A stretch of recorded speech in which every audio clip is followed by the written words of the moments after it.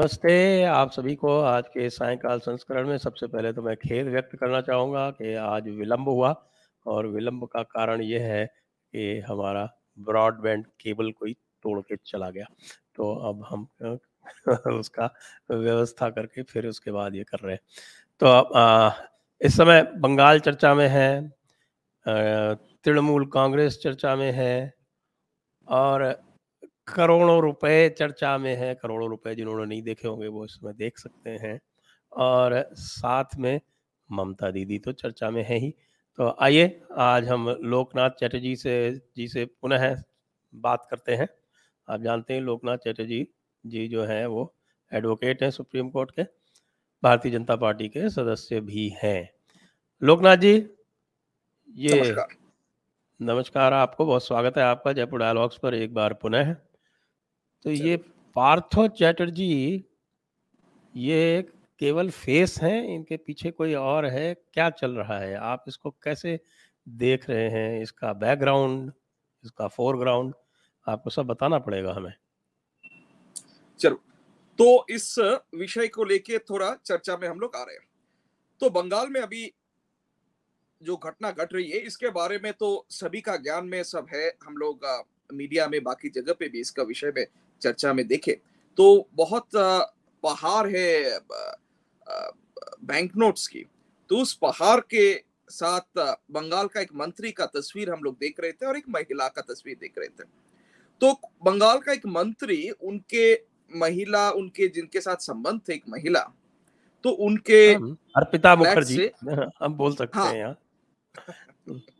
जी। तो वो उनके फ्लैट से इतने पैसे मिला, कम से 21 कम करोड़ 21 21 करोड़ करोड़ रुपया। 21 करोड़ रुपया उसके लिए बैंक ऑफिशियल मशीन लाने पड़े, कैश काउंटिंग। हम लोग सब कोई तस्वीर देखे। उसके साथ कम से कम 80 लाख का रुपया का ऑर्नामेंट, 50 लाख रुपया का फॉरेन करेंसी, कम से कम 20 मोबाइल फोन एवं सिम, उसके साथ साथ काफी सारे कागजे, बहुत कुछ मिला। तो ये तस्वीर हमारे सामने आ रही है, देश की जनता के सामने, जनता। तो ये हम जो देखे, साथ में एक वो काली डायरी और एक पॉकेट बुक वो मैं भी आ रहा बताई हूँ। हाँ, जाती है। काली एक डायरी भी ये किए हैं मरम्मत, मतलब वो इन्वेस्टिगेशन के साथ साथ उनको मिला। तो विषय ऐसा था कि ये जो हम देखे, इसके पीछे के बात पे हम आएंगे, but this demonstrates everything that is wrong with politics. ये एक बहुत मसालेदार कहानी बन गया। एक पॉलिटिशियन जो टिपिकल पॉलिटिशियन की तरह दिखते हैं, मोटे से चेहरा, कुर्ता पजामा पहन के घूमते, चीफ मिनिस्टर के बहुत क्लोज है, मंत्री है, फ्रेंच कट भी है, महिलाएं हैं, अपने अपने बीवी छोड़ के बहुत सारे महिलाएं हैं इस कहानी में, पैसे है इस कहानी में, और जनता है गुस्से में। तो टिपिकल रॉन्ग जो पॉलिटिक्स में होता है वो हमारे सामने वो दृश्य आ गया। उस दृश्य में एक बहुत बड़ा सेटिंग है, कहानी है।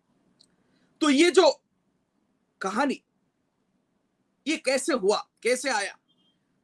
सो ये एक चटकदार मूवी की तरह बन गया, और अभी बंगाल में हर न्यूज चैनल इसको कवर कर रहा है। देश भर में भी ये एक बहुत बड़ा जगह ले लिया, और लोगों के दिल में, जो लोग कहते थे कि पॉलिटिक्स में आना चाहिए लोगों को, अच्छे बच्चे को आना चाहिए, अच्छे लोगों को आना चाहिए, ये देख के फिर से लोग कहेंगे कि नहीं, अच्छे लोगों को नहीं आना चाहिए पॉलिटिक्स में। So this demonstrates everything that is wrong with politics in Bengal. Bengal में जब 2021 के विधानसभा के चुनाव हुआ, उस समय हम लोग एक ऐलान किए थे कि ये जो सिंडिकेट कल्चर, सिंडिकेट क्या होता है? आप घर बनाने जा रहे, आप कुछ कंस्ट्रक्शन करने जा रहे, तो कोई आके बोलेंगे, पारा का दादा मतलब लोकल माफिया, पॉलिटिकल एक नेक्सस जो रहता है, तो वो गूंज आके बोलेंगे कि हम स्टोन चिप सप्लाई करेंगे, दूसरे आके बोलेंगे कि हम रेत सप्लाई करेंगे, तीसरा आके बोलेंगे हम सीमेंट सप्लाई करेंगे, चौथा आके बोलेंगे हम स्टील सप्लाई करेंगे।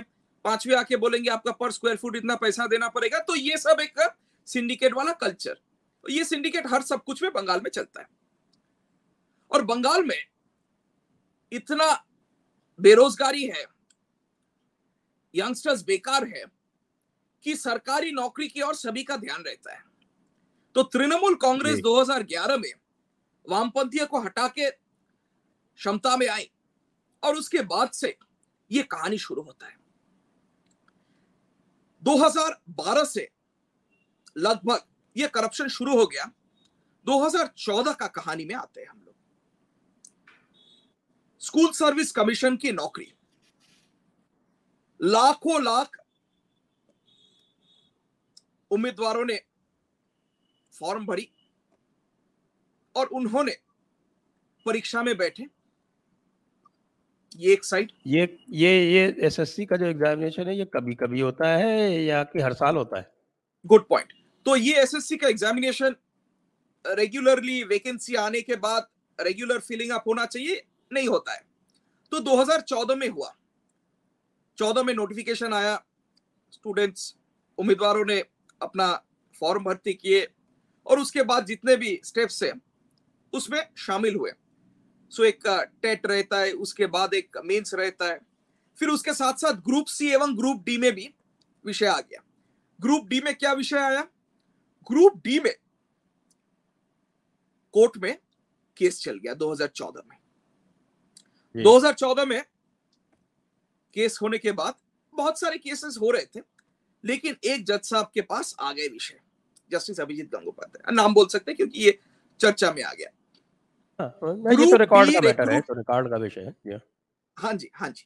तो group D recruitment, West Bengal Board of Secondary Education का ग्रुप डी स्टाफ का रिक्रूटमेंट का विषय आया।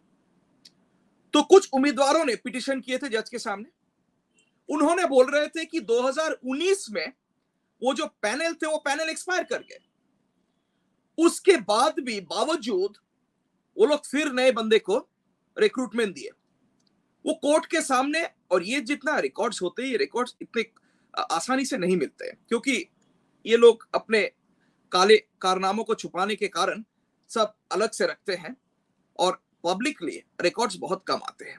फिर भी वो लोग 25 ऐसे अपॉइंटमेंट कोर्ट के सामने दिखा दिए, साबित कर दिए कि जो गैर कानूनी तरीके से हुए और पैनल एक्सपायर करने के बाद हुआ। उसके बाद और 500 से ज्यादा अपॉइंटमेंट्स का बात सामने आया। फिर West Bengal Board of Secondary Education ने कोर्ट के सामने एक एफिडेविट दर्ज किया।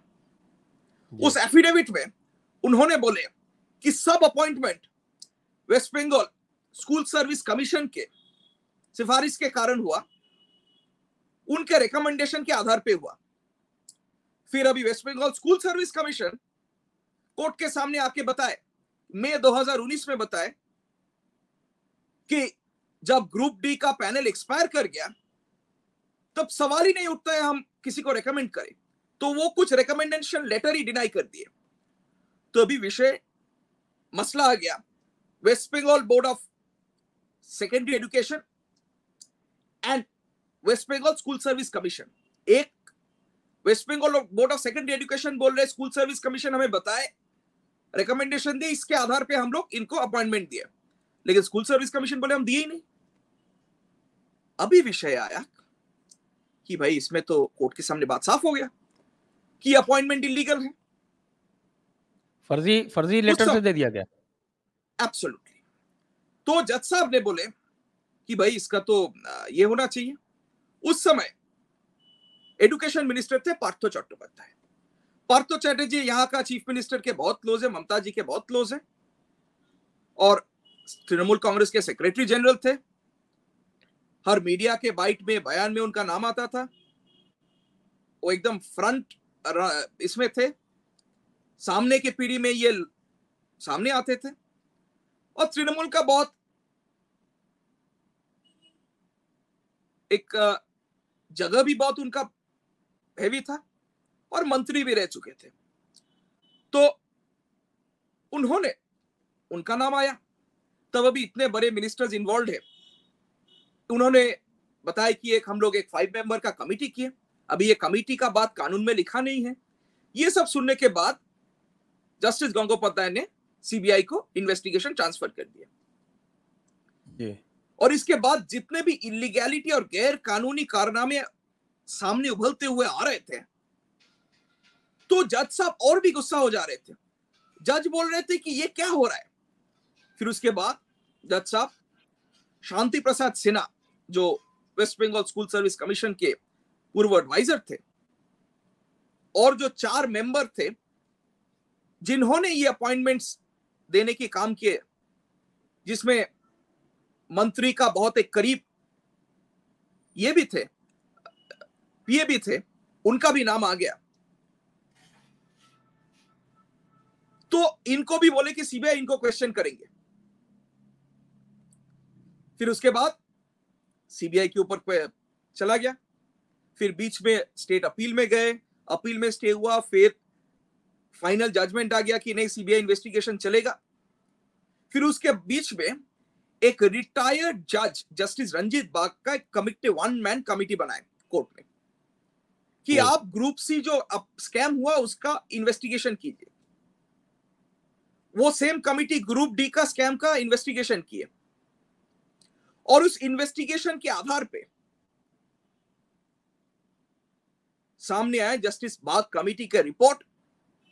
बहुत एक पावरफुल कमिटी का रिपोर्ट आया, और उस रिपोर्ट में बात साफ हो गया कि यहां पे गैर कानूनी तरीके से लोगों को नौकरी दिया गया। इसके बाद ग्रुप सी, ग्रुप डी, एक के बाद एक करके सब सामने आ गया। और जब इसके बीच में 2-4 पैरेलल बात बताएंगे, फिर जितने भी स्टूडेंट्स थे वो स्टूडेंट्स सड़क पे आ गए। जो स्टूडेंट्स, जेन्युइन स्टूडेंट्स, जो कह रहे थे कि हमारा गैर कानूनी तरीके से हमें अपॉइंटमेंट नहीं दी गई, किसी और को दी गई, वो सड़क पे आ गए। और वो लगातार for over a year protest कर रहे, और अभी भी जाएंगे तो अभी भी वो लोग गांधी मूर्ति के पास अभी भी प्रोटेस्ट कर रहे। अभी भी कलकत्ता का जो मैदान बोल के जो इलाका है, उनका प्रोटेस्ट लगातार चल रहा है। और काफी सारे विषय को लेके, ये recruitment scams in government appointment को लेके लगातार प्रोटेस्ट चल रहा है। और ये प्रोटेस्ट कोई पॉलिटिकल पार्टी का है नहीं, ये प्रोटेस्ट ऑपोजिशन वाले का है नहीं, ये प्रोटेस्ट वो जो स्टूडेंट्स, जो उम्मीदवार थे नौकरी के लिए, जिनको गैर कानूनी तरीके से नौकरी नहीं दी गई, वो प्रोटेस्ट कर रहे थे। उस प्रोटेस्ट को रोकने के लिए पुलिस को इस्तेमाल किया गया, डंडा मारा गया, टॉर्चर किया गया, लेकिन प्रोटेस्टर्स ने कोर्ट से ऑर्डर लाके फिर प्रोटेस्ट में बैठ गए कि उनको राइट टू प्रोटेस्ट एस्टैब्लिश करना पड़ा कोर्ट में जाके। और ये लगातार प्रोटेस्ट चल रहा था, और इस बीच में एक एक करके कोर्ट का ऑर्डर्स आ रहे थे। कोर्ट का ऑर्डर्स आ रहे थे। इसका बाद क्या हुआ?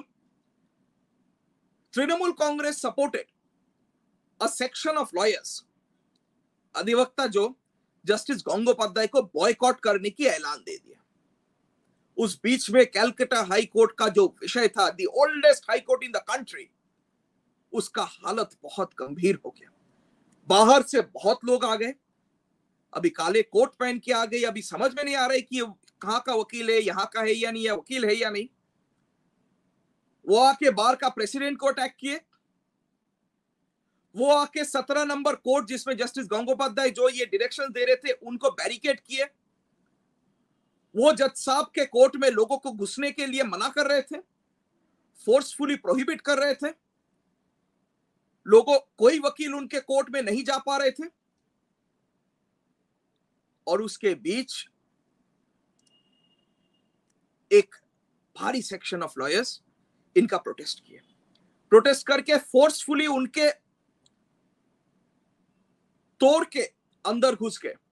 तो वो क्या किए, कुछ और लोगों को सामने ढकेल के, महिलाएं को ढकेल के, जो पुरुष लॉयर केस करने चाहते थे उनको रोकने की प्रयास किए। और लगातार बहुत दिन तक वो जस्टिस गंगोपाध्याय के कोर्ट में जो केस कर रहे थे, सभी का नाम ये लोग लिख के रख रहे थे कि वो लॉयर के पीछे कैसे लगेंगे बाद में।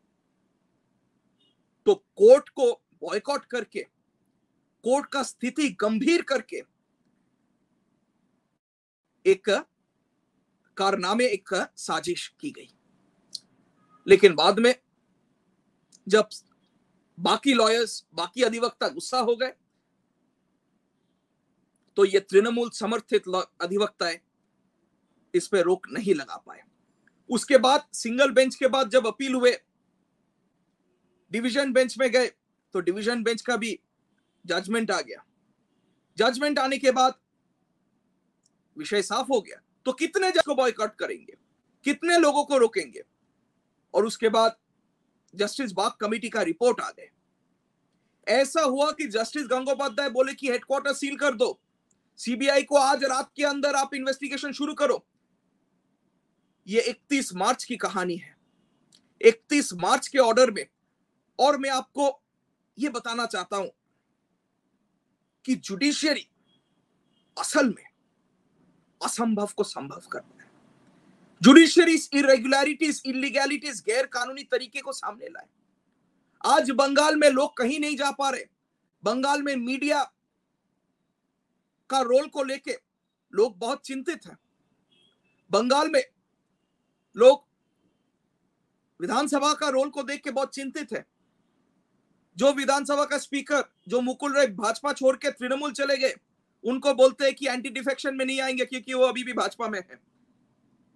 लोग एग्जीक्यूटिव को देख के बहुत चिंतित हो गए। लेकिन जुडिशियरी, कानूनी व्यवस्था और जज ने लोगों को पास खड़े हुए, और लोगों को आज एक विश्वास आ रही है कि सिस्टम कितना भी गलत करे, कानून व्यवस्था है,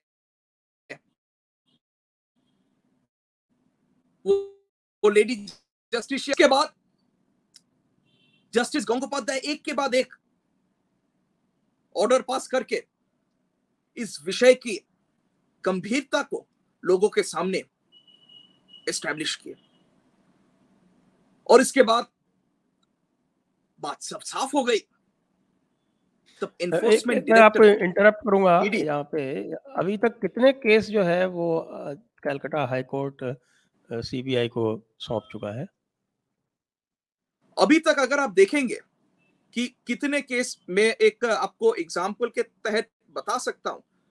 हम अगर आप देखेंगे तो शुरू से लेके पोस्ट पोल वायलेंस का केस सौंपा गया। उसके बाद रामपुर हाट में, बागटुई में जो आग लगा के मार दिया गया, उसको सौंपा गया। उसके बाद गैंगरेप केस हासखाली, वो सौंपा गया। फिर उसके बाद एक एक करके हाल ही में फिर एक कांग्रेस काउंसिलर का मृत्यु की घटना सौंपा गया। तो ये राजनीतिक घटनाएं सौंपे गए। और उसके बाद जस्टिस अभिजीत गंगोपाध्याय ने 22/11/2021 में इन्वेस्टिगेशन सौंपे सीबीआई को। बोले कि स्पेशल इंक्वायरी कैसे करेंगे, और सीबीआई इंक्वायरी डायरेक्टर सीबीआई को डायरेक्शन दिए इसको सौंपने के लिए संदीप प्रसाद शॉ के मैटर में। 15/2/2022 साबिना यास्मीन के मैटर में सीबीआई को इन्वेस्टिगेशन सौंपे, और यह भी कह दिया कि जॉइंट डायरेक्टर रहेंगे, इसको हेड करेंगे। डीआईजी को इनिशिएट करने बोले, not DIG, not below the rank of DIG investigate करेंगे। और बोले कि no person who has the smallest amount of involvement will be left out of this inquiry. CBI should also inquire into a very important part of the serious illegality and irregularity, whether there is any money trail in the issuance of recommendation letters and issuance of appointment letters to the persons. और फिर बोल दिया कि आप preliminary report हमारे सामने file करो इतने तारीख में। उसके बाद नासरीन खातून के केस में 28/2/2022 में फिर जस्टिस गंगोपाध्याय ने इन्वेस्टिगेशन सौंपे। बोले कि ऐसा नहीं कि I do not have confidence in the state, but police is controlled by the state, and in effect they are chained by the orders from different quarters. फिर उसके बाद सीबीआई को फिर सौंपे इन्वेस्टिगेशन और बोले कि highly placed persons who are influential, they had the blessing in committing such scam that could not have happened, and CBI shall inquire about the involvement of such persons, invisible now, under whose hands the officers of the commission dance like a puppet and committed irregularity. जज बोले कि it is very surprising कि कुछ candidate assistant teacher के रूप में appointment हुए जिनके नाम लिस्ट में ही नहीं थे, इधर इन द पैनल और इन द वेटिंग लिस्ट, इनको अपॉइंटमेंट दी गई। फिर उसके बाद सेताबुद्दीन का केस में 3 मार्च 2022 को जस्टिस गंगोपाध्याय ने इन्वेस्टिगेशन सौंपे सीबीआई को। बोले कि CBI is the competent agency, highly placed persons having huge influence, इनको इन्वेस्टिगेट करना चाहिए। फिर बोले मनी ट्रेल इन्वेस्टिगेट कीजिए। फिर लक्ष्मी तुंगा के केस में जस्टिस गंगोपाध्याय ने सीबीआई इन्वेस्टिगेशन ऑर्डर की, एंड दीज आर ऑल गैर कानूनी अपॉइंटमेंट वाले केसेस। 31 मार्च 2022 को इलीगल अपॉइंटमेंट, और बोले कि Shanti Prasad Sinha is one of the kingpins of this corruption giving illegal public appointment. I direct the regional head of the CBI to call Shanti Prasad Sinha in the course of the day and start questioning him. CBI is directed to initiate interrogation in the course of the day, I mean by 12 midnight. CBI investigation start करने के लिए ऐलान कर दिया। फिर अनिंदिता बेरा के case में दिए 7 अप्रैल 2022 को। शांति प्रसाद सिन्हा जी क्या करते हैं? ये शांति प्रसाद सिन्हा जी क्या है? Shanti Prasad Sinha was the adviser, और ये जो 5 मेंबर का एक गैर कानूनी कमिटी बनाए थे उसमें वो थे। अनिंदिता बेरा 7 अप्रैल 2022 में थे, assistant teachers class 9 and class 10। ये गैर कानूनी तरीके से ये शिक्षक बनेंगे, ये शिक्षक बन के ये लोगों को, आगे वाले पीढ़ी को शिक्षा प्रदान करेंगे। ये शर्मनाक बात है। फिर सीबीआई को फिर इंटरोगेट करने बोले शांति प्रसाद सिन्हा को, और फिर उसके बाद कमीशन के रोल को लेके बहुत गुस्सा में थे जज। फिर मोहम्मद अब्दुल गानी अंसारी के केस में इन्वेस्टिगेशन सौंपी सीबीआई को 12 अप्रैल 2022 को। फिर बोले कि वो जो 5 member committee constituted by the order of the joint secretary, वो मेमो वो लोग छिपा के रख रहे थे प्रदेश सरकार ने।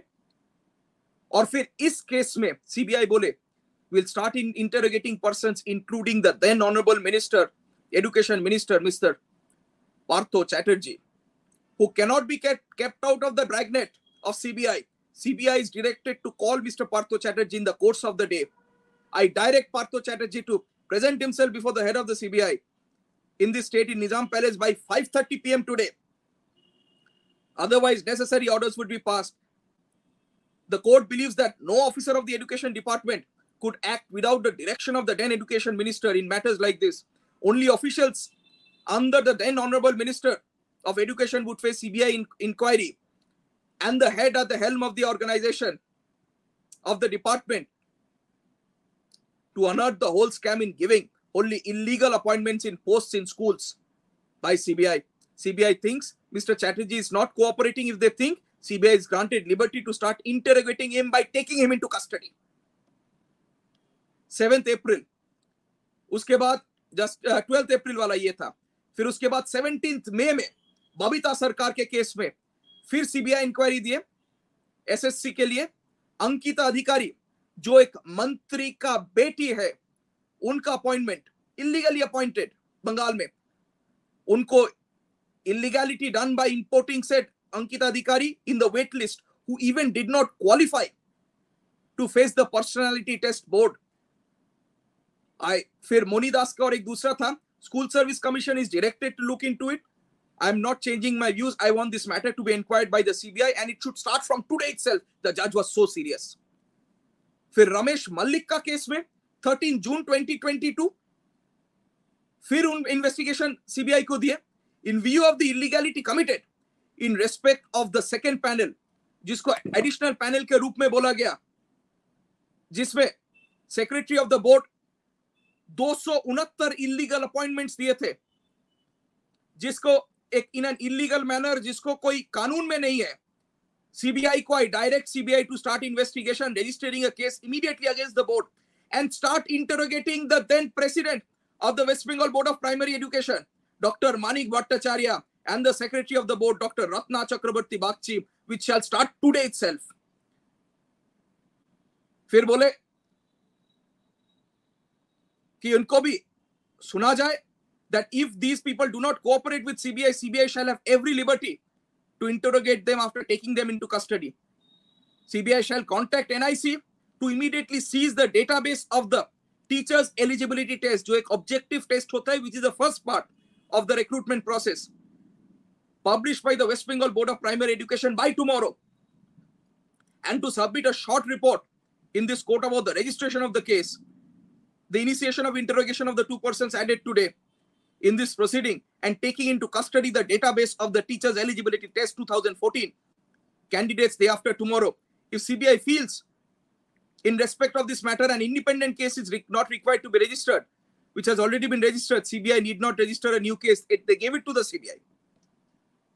इतने केसेस में वेस्ट बंगाल में इलीगल अपॉइंटमेंट, सरकारी नौकरी, कोर्ट केम डाउन हेवीली, और ये कोर्ट के सामने याचिका में साफ हो जा रहा था बात, और ये कोई भी अच्छे सिनेमा की प्लॉट की तरह ये घूम रहा था। एनफोर्समेंट डायरेक्टरेट ने सीबीआई से मांगा डिटेल्स। एनफोर्समेंट डायरेक्टरेट एक ECIR रजिस्टर करते हैं, enforcement case information register report. उसके बाद ईडी ने अर्पिता मुखर्जी के घर चला गया। अभी अर्पिता मुखर्जी के साथ पार्थो चैटर्जी का क्या संबंध है ये देश और दुनिया जानते हैं। इनके साथ विदेश गए या नहीं वह भी ईडी देख रहे। ये अर्पिता के साथ साथ और भी काफी महिलाएं के नाम आए सामने। ये अर्पिता के घर पे 21 करोड़ रुपया क्या चल रहा था, लगातार 26-27 घंटे इनको इंटरोगेट किए, पूछताछ चला, उसके बाद इन्वेस्टिगेशन शुरू किए। ये कहानी कैसे आया, अर्पिता मुखर्जी का नाम कैसे आया, क्या हुआ? West Bengal school service commission के एनवेलप में जो सरकारी है वो अर्पिता मुखर्जी के घर पे मिला, ज्वेलरी मिला, फॉरेन करेंसी मिला। पार्थो चैटर्जी के घर पे जब रेड चल रहा था तब अर्पिता मुखर्जी के प्रॉपर्टी डॉक्यूमेंट्स ईडी के पास आया और उसको पकड़ते हुए अर्पिता मुखर्जी के पास पहुंचे ईडी। और जब अर्पिता मुखर्जी के बारे में पूछताछ कर रहे थे तब उनके बारे में पूछताछ में कुछ जवाब नहीं दे रहे थे और कुछ डिटेल्स भी नहीं दे रहे थे कि अर्पिता मुखर्जी का ये प्रॉपर्टी का विषय क्या है। तब ईडी ने भागते हुए अर्पिता मुखर्जी के पास गए, जो शुरू में ईडी का स्कैनर में नहीं थे। अच्छा, एक्सीडेंटली आ गए, एक्सीडेंटली, पूरा मूवी प्लॉट की तरह। और उसके साथ साथ एक के बाद एक महिलाएं के नाम आ रहे हैं। अभी काफी सारे बात आ रहे कि ये लोग इतने बहुत सारे फ्लैट खरीदे थे, सैकड़ों करोड़ों ये लोगों से उठाए पैसे। ऐसा लगता है कि इसलिए तो फिर हमको भी इसके ऊपर वेब सीरीज चलानी पड़ेगी। हाँ, फ्यूचर में ये तृणमूल का समय काल जो बंगाल को भारत के अमृत काल में शामिल होने नहीं दे रहा है, ये सब कारण है। और बंगाल को जो स्थिति हम लोग विदेश आगे वाले जो पीढ़ी या देश विदेश देखेंगे और सामने वाले जो पीढ़ी देखेंगे, बंगाल का जो समय है ये अभी तक सरकार इनके है, इस कारण सब सामने इंफॉर्मेशन नहीं आ रही है। लेकिन जब इंफॉर्मेशन आते रहेंगे आप चौंक जाएंगे। बंगाल में बहुत सारे जगह पे एनआईए इन्वेस्टिगेशन चल रहा है। खागरागढ़ तृणमूल पार्टी ऑफिस के अंदर एक बम ब्लास्ट हुआ था, मालदा में बम ब्लास्ट हुए, बहुत सारे जगह पे, खागरागढ़ बर्डवान में भी है, बर्डवान में है। तो ये जो इतने सेंट्रल एजेंसी, इतने सब कुछ, तो अभी जो हम लोग चर्चा कर रहे हैं। आपको मैं 1 मिनट इंटरप्ट करूंगा। क्या आप थोड़ी हमारी ये सहायता करेंगे कि ये जो जितने भी केसेस सेंट्रल एजेंसीज के चल रहे हैं, इनके एक हमको एक कंसोलिडेट शीट दे देंगे क्या, जिसे हम फिर इसी पे डाल के शेयर कर लेंगे अपने दर्शकों के साथ में, हम क्योंकि लोग वो जरूर प्रयास करेंगे, जरूर प्रयास करेंगे। इतने सारे डिटेल्स हैं कि लोग जो है वो इसको याद नहीं रख पाएंगे। तो इसका एक जरूर। कंसोलिडेट शीट हो तो वो हम इसके नीचे डाल देंगे, इसके डिस्क्रिप्शन के अंदर। हाँ जी, और तो दर्शकों से ये भी अनुरोध है कि आप अपने प्रश्न पूछ सकते हैं लोकनाथ जी से। तो अभी थोड़ा कोर्ट के बारे में बताते हैं। तो अभी जी इनको जब अरेस्ट किया गया, देन अभी इंडस्ट्रीज मिनिस्टर है, तो देन हमारे जो शिक्षा मंत्री पार्थो चैटर्जी को, तब ममता जी ने बोले, और ममता जी के ओर से तृणमूल का जो स्पोक्स पर्सन है वो लोगों के सामने अब आके बताए कि ये पार्थो चैटर्जी के साथ तृणमूल का कोई संबंध है नहीं। जो आपके सिटिंग मिनिस्टर है, जो आपके पार्टी का ऑफिस बेरर है, जो शिक्षा मंत्री रह चुके थे, जिनके साथ your supremo regularly stage share करते हैं, मंच शेयर करते हैं, और इस एक ही मंच में अर्पिता मुखर्जी को ममता जी ने प्रेस किए थे कि रे अर्पिता बहुत अच्छा, आप तो उड़िया भी बोल सकते हैं, भाषा भी जानते हैं, आप तो सिर्फ यहां भी नहीं आते, अब बॉबी के पास भी जाते हैं, बंगाल कलकत्ता का जो मेयर है फिराद हकीम, उनका भी नाम ममता जी ने बताया कि अर्पिता मुखर्जी आप भी वहीं भी जाते हैं, वहां भी जाते हैं आप। ये अर्पिता मुखर्जी बेहाला में जब प्रचार चल रहा था पार्थो चैटर्जी का, उस प्रचार में, तृणमूल का प्रचार में, वो सामने के एकदम प्रचार वैन के ऊपर थे, सभी के सामने। और पार्थो चैटर्जी का जो दुर्गा पूजा चलता है, उस दुर्गा पूजा में ये बहुत इंपॉर्टेंट एक जगह ली थी। और इसके साथ साथ एक इंटरनेशनल एंगल भी सामने आ गया।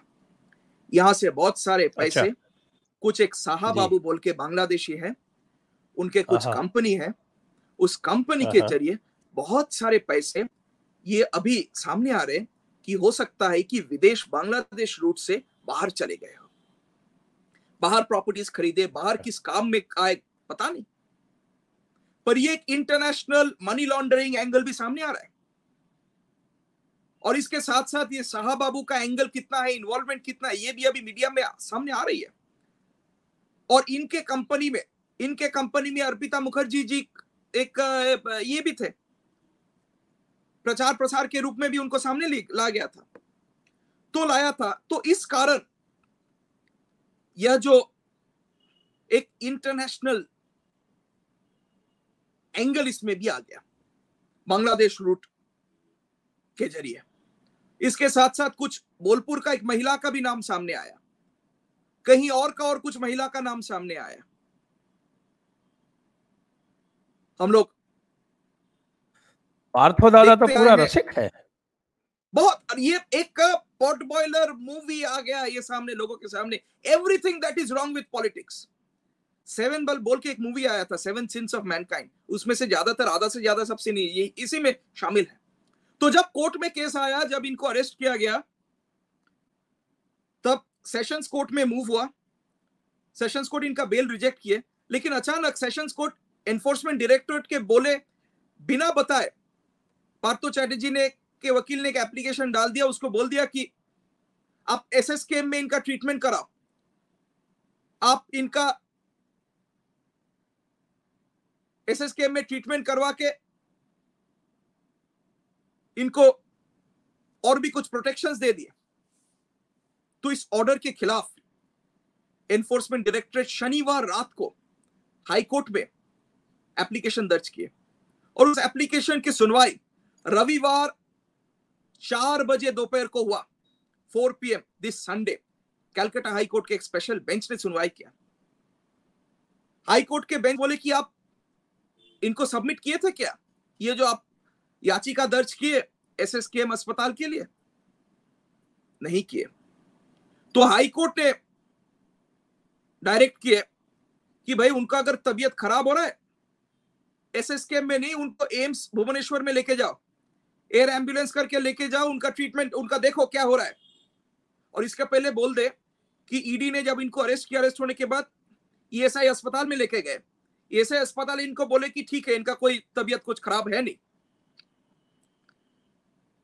तो और हाईकोर्ट के जज साहब इतना तक भी बोले कि SSKM का एक बदनाम, SSKM is the premier hospital in Calcutta and in fact in Bengal. It is the chief referral hospital all over Bengal. इनका इतना बदनाम कर दे रहा है ये लोग कि SSKM के अस्पताल को लेके हर बार जब भी तृणमूल का कोई अरेस्ट होते हैं वो लोग भागते हुए SSKM अस्पताल में चले जाते हैं। भागते हुए SSKM अस्पताल में इनका एकदम बेस्ट वार्ड जो वुडबर्न वार्ड बोलता है, which is the best ward, इस वार्ड को बेड बुक कर लेते। पिछली बार जब मई 2021 में अरेस्ट हुए सब तीनों तृणमूल के लोग, मंत्री सब उस वुडबर्न वार्ड में भर्ती हो गए। तो ये जज साहब भी और SSKM का रिपोर्ट लाके ये लोग बोल रहे हैं कि इनका हार्ट में फलाना हुआ, इनका किडनी में फलाना हुआ, फलाना हुआ। तो एम्स इनका ट्रीटमेंट करके बोला कुछ नहीं हुआ, एकदम ठीक है। ये क्या बताए हाई कोर्ट के ऑर्डर में, it is needless to say that the doctors start medical treatment of the patient after taking the Hippocratic oath. Incredibility of medical practitioners and doctors should not be assumed. However, our experience as a common man with respect to the role of the doctors attached to SSKM super specialty hospital is not happy.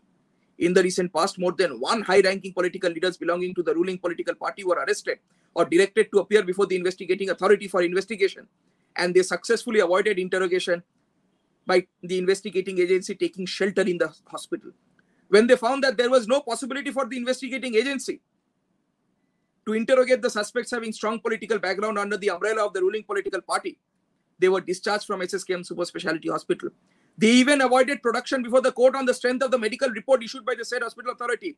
Under such background and considering the fact that the accused is the senior-most cabinet minister in the state of West Bengal, having immense power and position, it would not be impossible for the accused, with the aid of other political executives, to take shelter under the garb of serious illness and medical treatment to avoid interrogation. If this happens, Lady Justice will be cursed by the tears of hundreds and thousands of deserving candidates whose future was sacrificed in lieu of money. ये high court का observation है।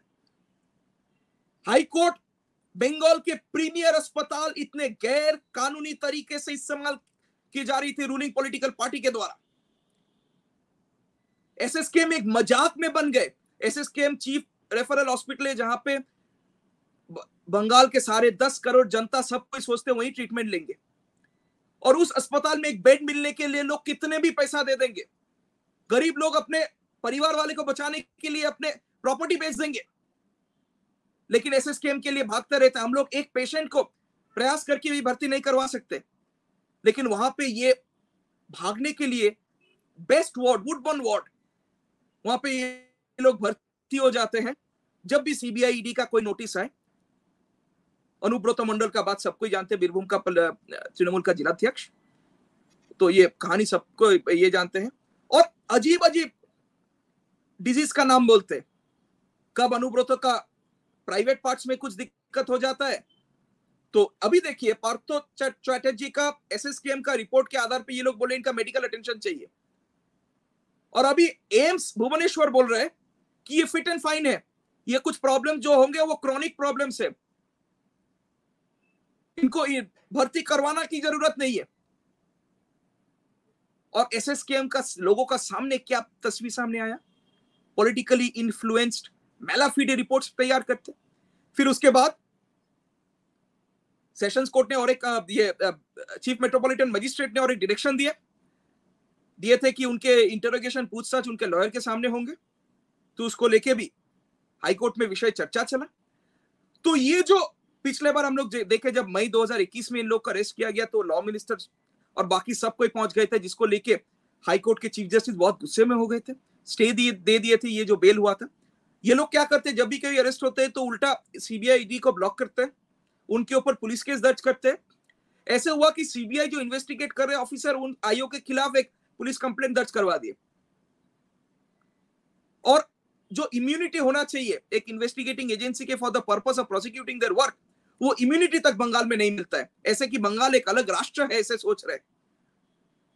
तो इस स्थिति में high court के direction के बाद फिर ये लोग फिर ये जो हम पढ़ के सुनाए, किस बलबूते पढ़ के सुनाए, क्योंकि पार्थो चैटर्जी के लॉयर लोग, पार्थो चैटर्जी और एक याचिका दर्ज किए कि ये जितने भी ऑब्जर्वेशन है इसको डिलीट कीजिए, लेकिन हाई कोर्ट ने ये ऑब्जर्वेशन डिलीट नहीं किए।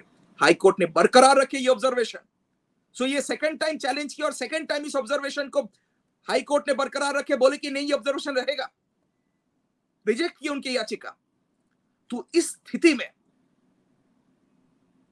और फिर उसके बाद जब मजिस्ट्रेट के पास गए वापस, तो अगस्त के 3 तारीख तक इनको कस्टडी के लिए डायरेक्शन मिला और अभी तक कानूनी लड़ाई इस तरीके से आगे बढ़ रहे हैं। और उसके बाद ममता जी ने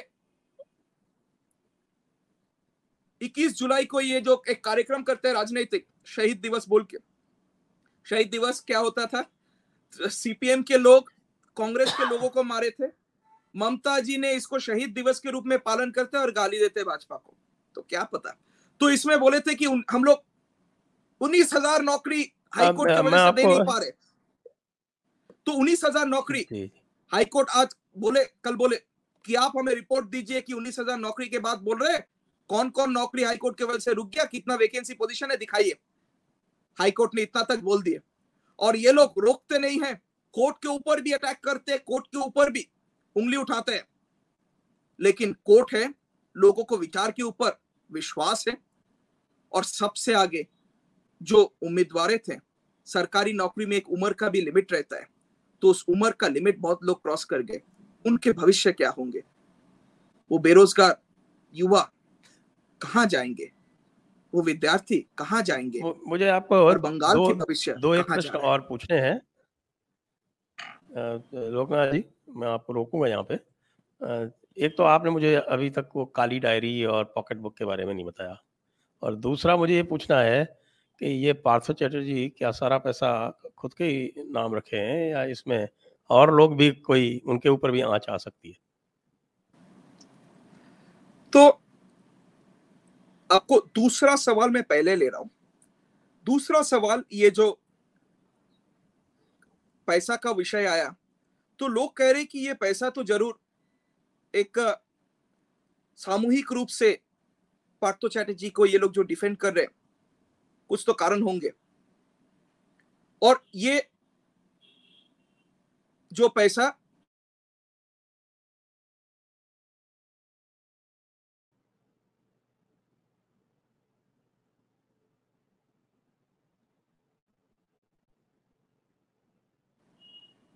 ऊपर तक सबको, आपकी आवाज ऊपर तक, हाँ अभी अभी आ रही है,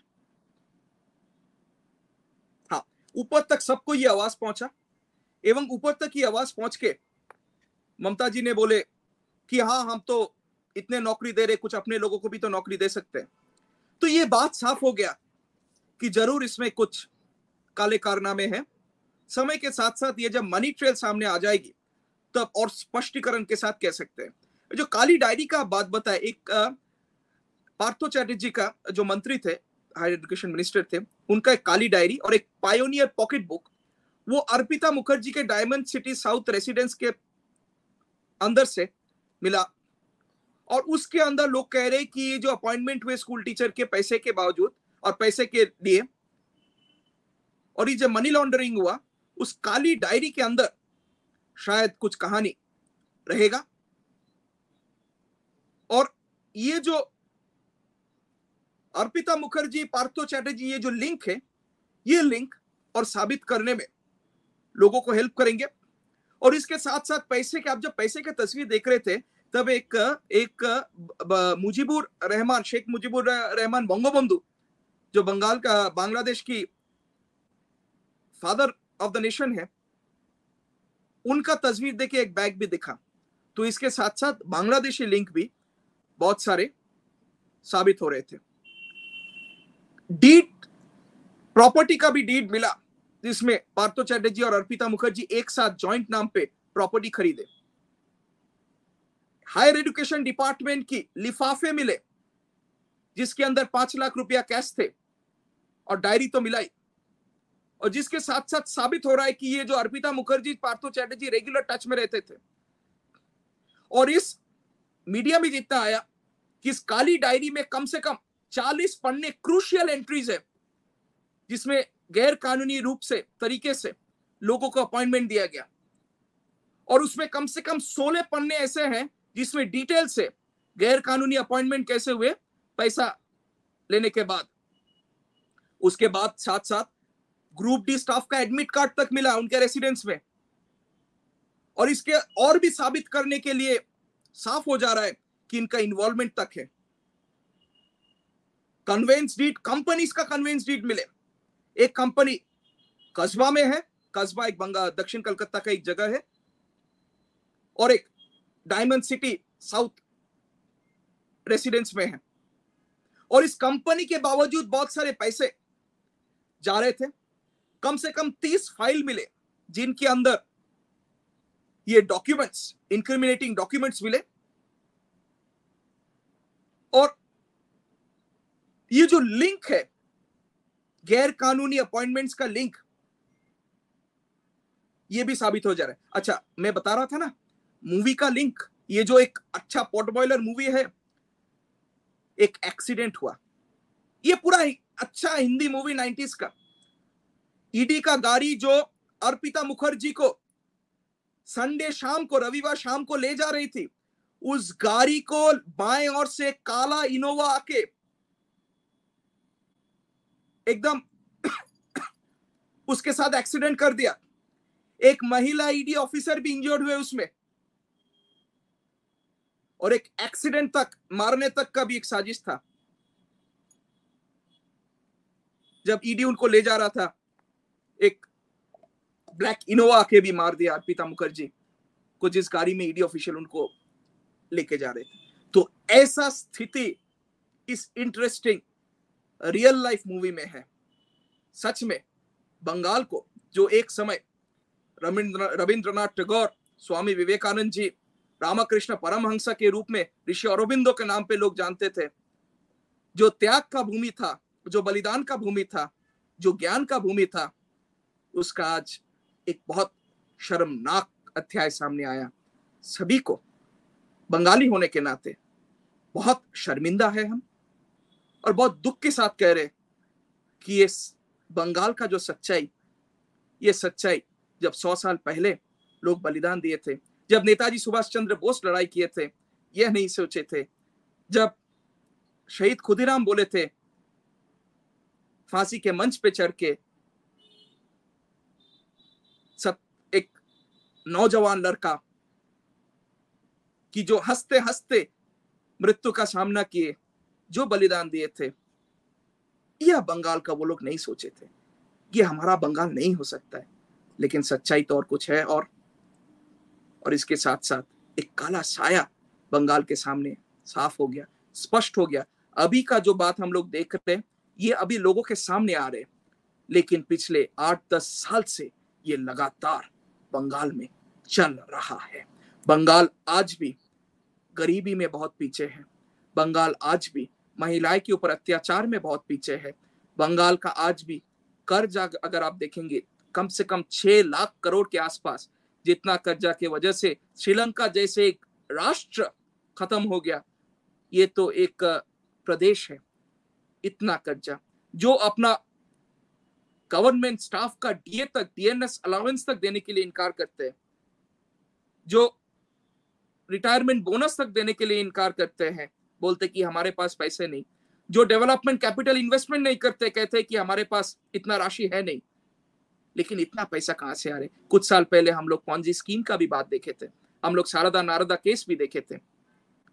तो ये जो टिका हुआ है, ये गैर कानूनी कारनामों की वजह से टिका हुआ है, और गैर कानूनी कारनामों ही लोगों के सामने साबित कर दे रहा है इनकी असली चेहरा। जी, अब आइए हम प्रश्न ले लेते हैं। दर्शकों के प्रश्न आए हुए हैं, उनको प्रश्नों को हम ले लेते हैं।